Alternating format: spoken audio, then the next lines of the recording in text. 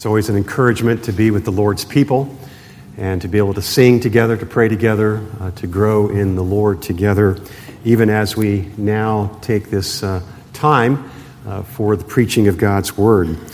If you have a copy of the Bible with you, or perhaps electronically, we will be in the Gospel of Mark, Mark chapter 1.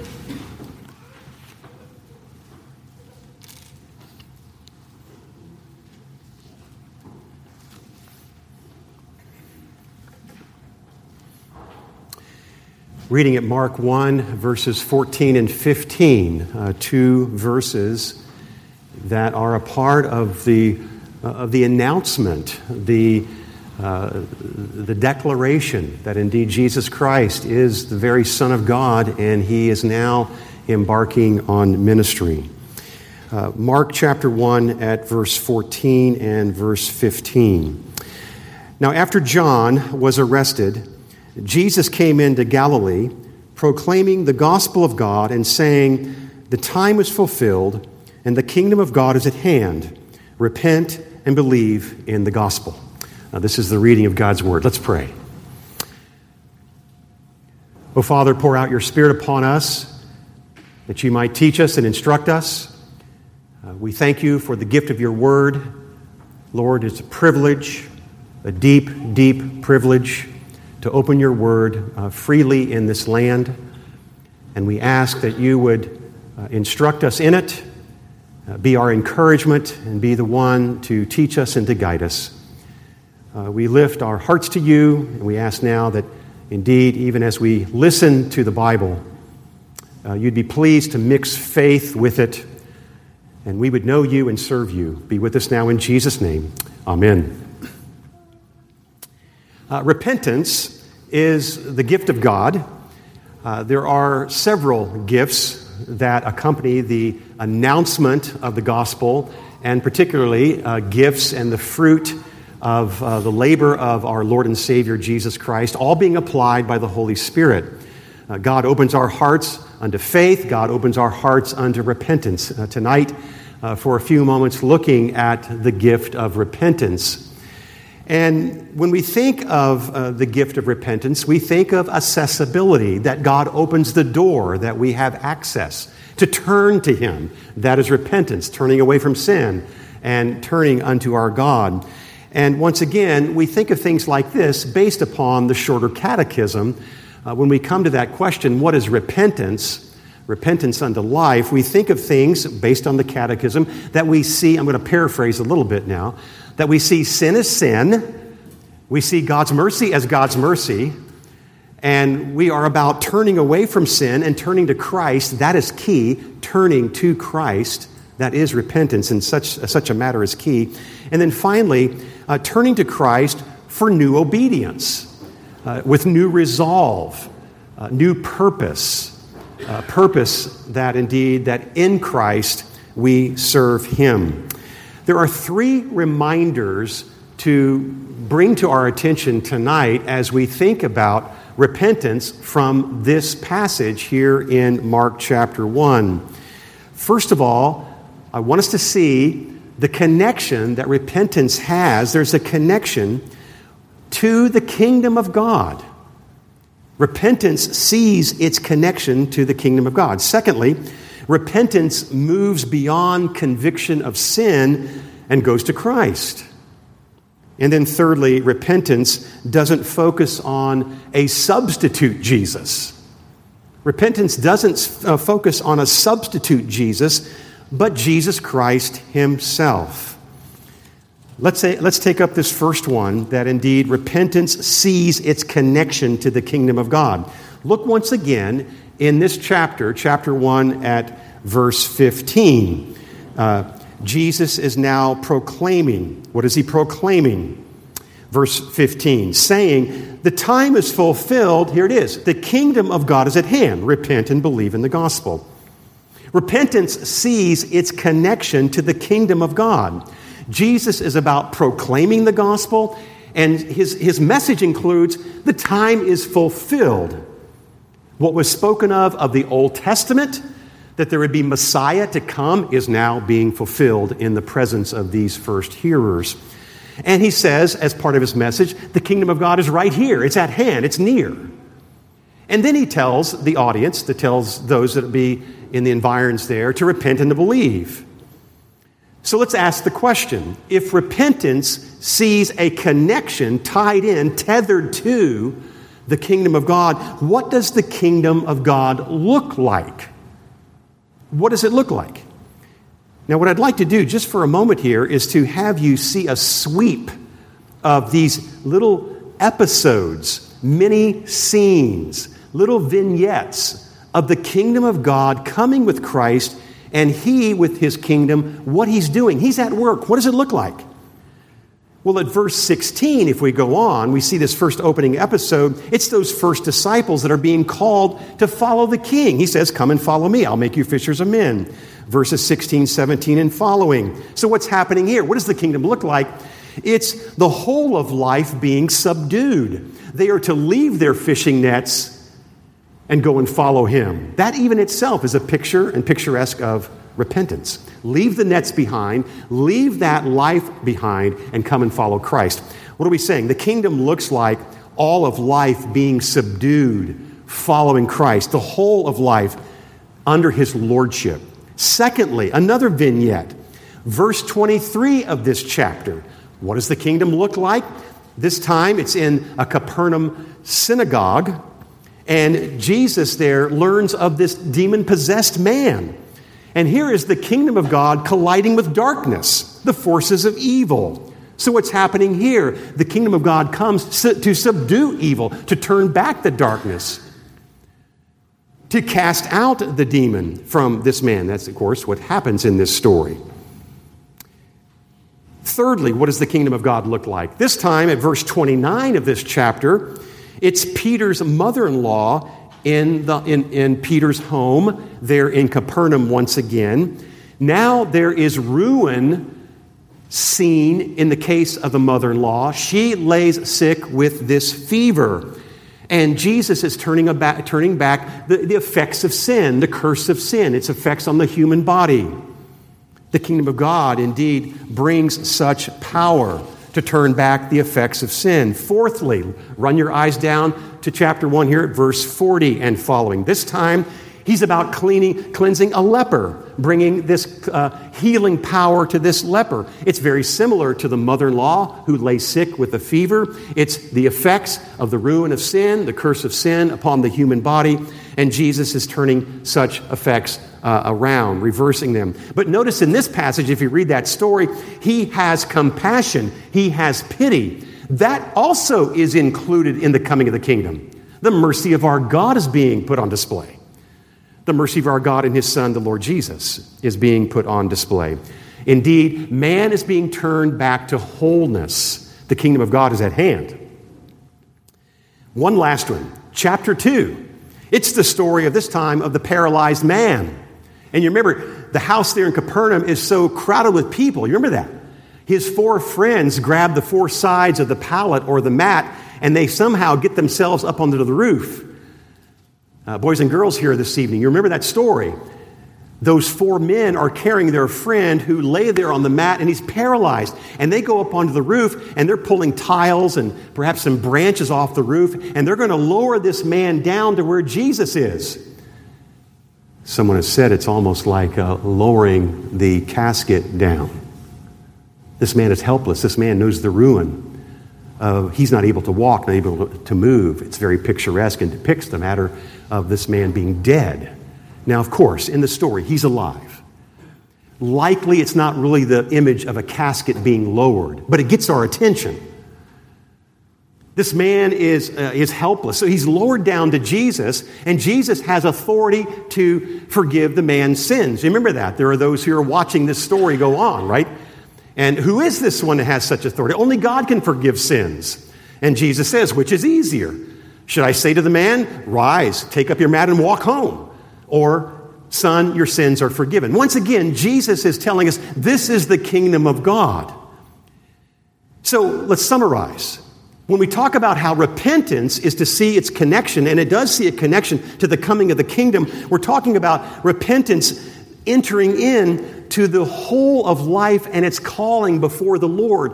Repentance is a partner. Repentance is a friend. Repentance is a handmaid to being subdued for all of life's calling. All of life is to come under Christ. Repentance also is about Satan being thrown. We wouldn't normally think of that. The kingdom of God comes to overthrow Satan, and for those who repent, you're entering in to that overthrow of Satan and his devices and his cunning ways. You're turning from sin. This is the new world that's come. You see, when repentance sees its connection to the kingdom of God coming, it takes place in what Jesus said would happen. The kingdom of God has come, and death is being turned back. Bodily illness and sin's curse is being reversed. And then lastly, there's forgiveness. Son, your sins are forgiven, which is easier for me to say. It's a wonderful picture that the kingdom of God is about setting men right with God, to be reconciled to God, to have forgiveness with God. So let me ask you, Tyler Church, when you reflect upon the doctrine of repentance,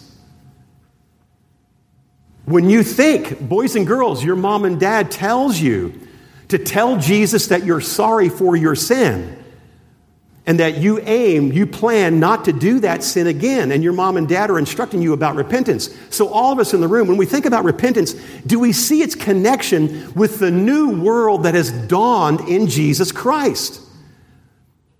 When we repent of our sin and we confess our sin and we turn from it and we turn to Christ and we have that new resolve to live for the Lord, we're entering into the dawn of the new era that heaven has been brought to earth. Now, its finality has not come. You know that. One day, sin will be swallowed up completely. One day, that last enemy, death, will be silenced with great victory. You know that. But you see, this is the onset of the kingdom of God. And when you repent of your sins, when you turn away, and you then have that new purpose, you are following after your master, the king, who brought this new world to this earth. That's how glorious of a gift repentance is. When Paul prayed for the church at Ephesus, he prayed that indeed the church at Ephesus would know this power for walking with the Lord. What power? In chapter 1, he prays for the church this great power with which he worked in Christ when he raised him from the dead and seated him at the right hand of the heavenly places, far above all rule and authority and power and dominion, above every name that is named, not only in this age, but also in the one to come. And he put all things under his feet and gave him as head over all things to the church, which is his body, the fullness of him who fills all in all. You see, Paul is praying, later in the New Testament, Paul is praying that indeed the Christians, the saints at Ephesus, they would know what it is to walk in this newness. That's reflective of repentance and faith. Because you see, repentance, when it gets hooked into Christ and what he brought, it gets hooked into the spreading of his glory. Repentance is tethered to the spread of his lordship over all things. Jesus is about footstooling this earth. Jesus is about footstooling your life.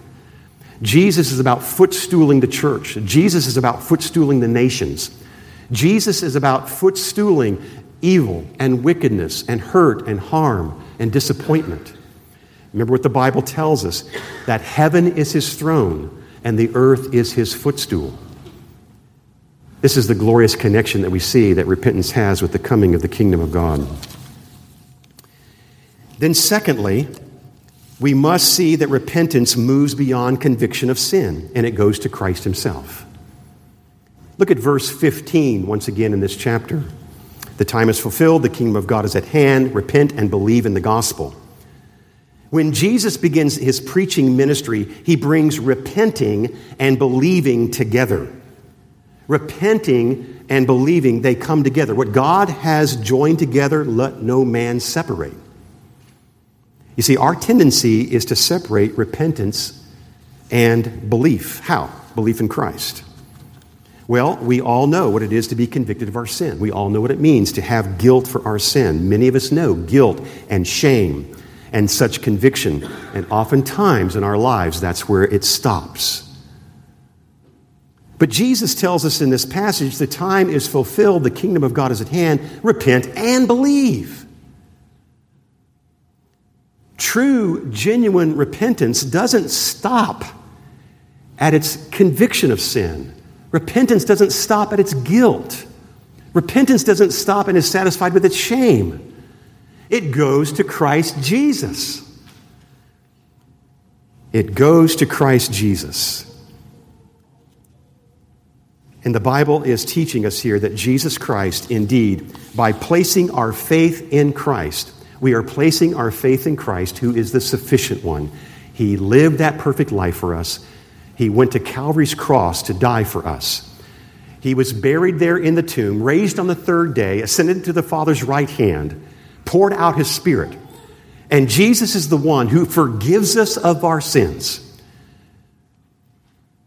Are we to pray that we would know the gospel of God?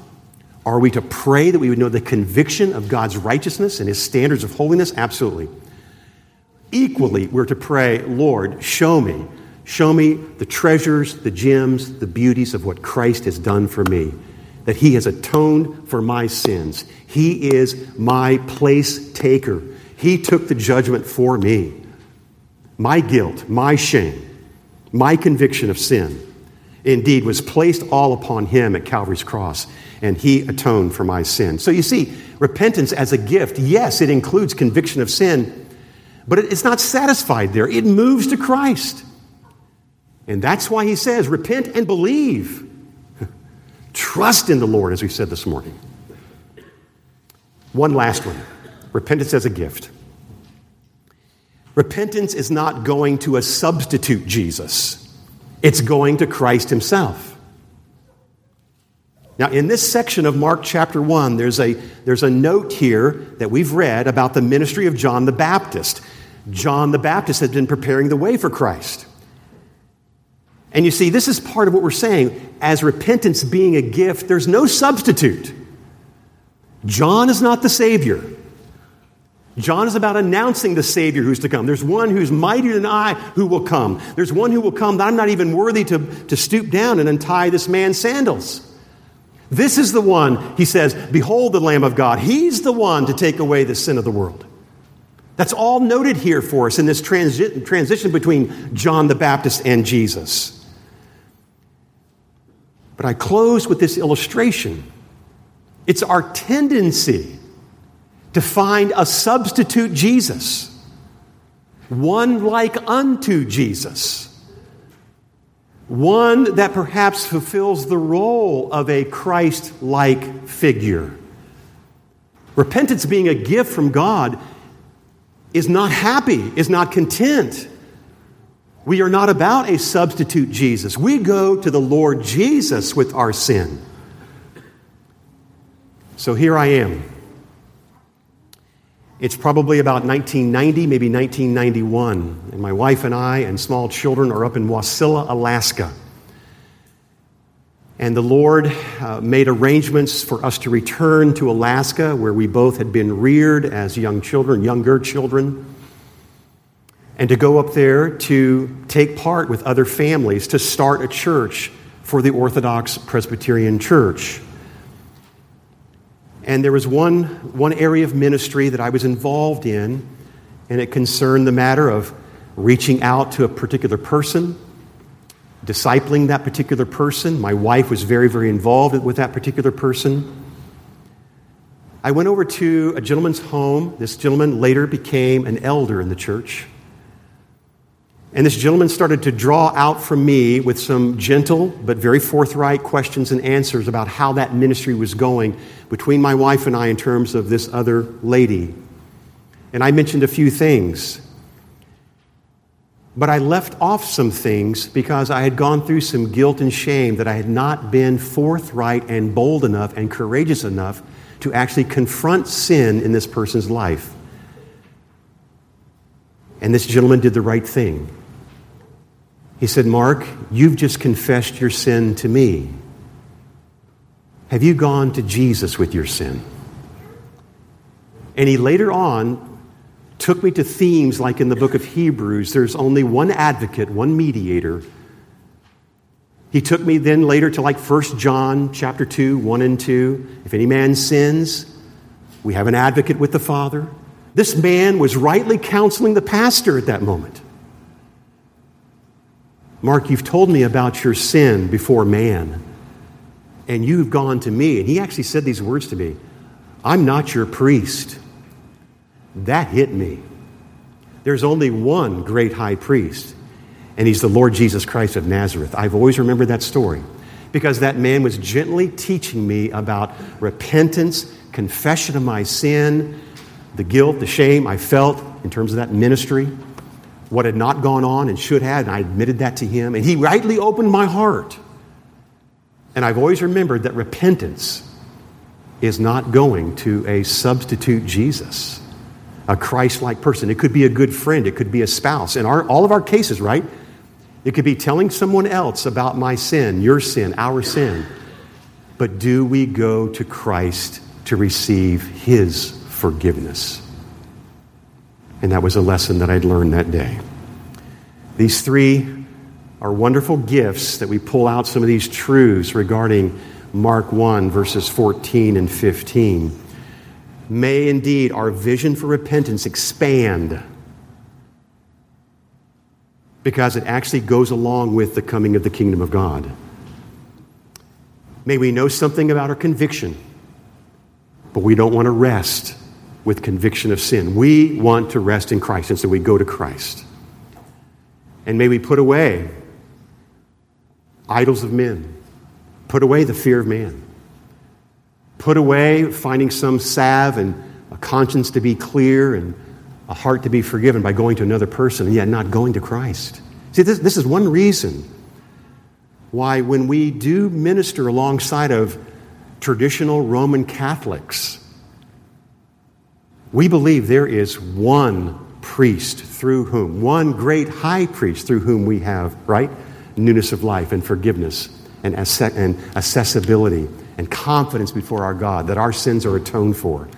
We confess to Jesus. Amen. Let's pray.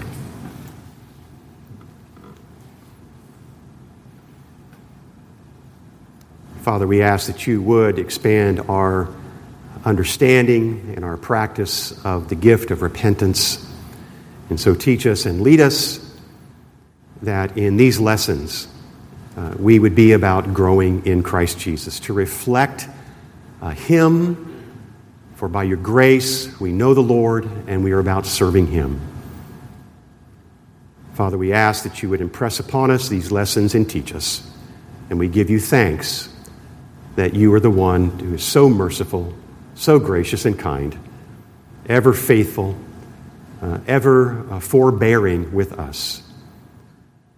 Your many riches found in the grace of the Lord Jesus, those riches are ours and intended to minister faith and life and repentance and a life of faith before you. Help us, we pray. We ask now your blessing here in Jesus' name. Amen.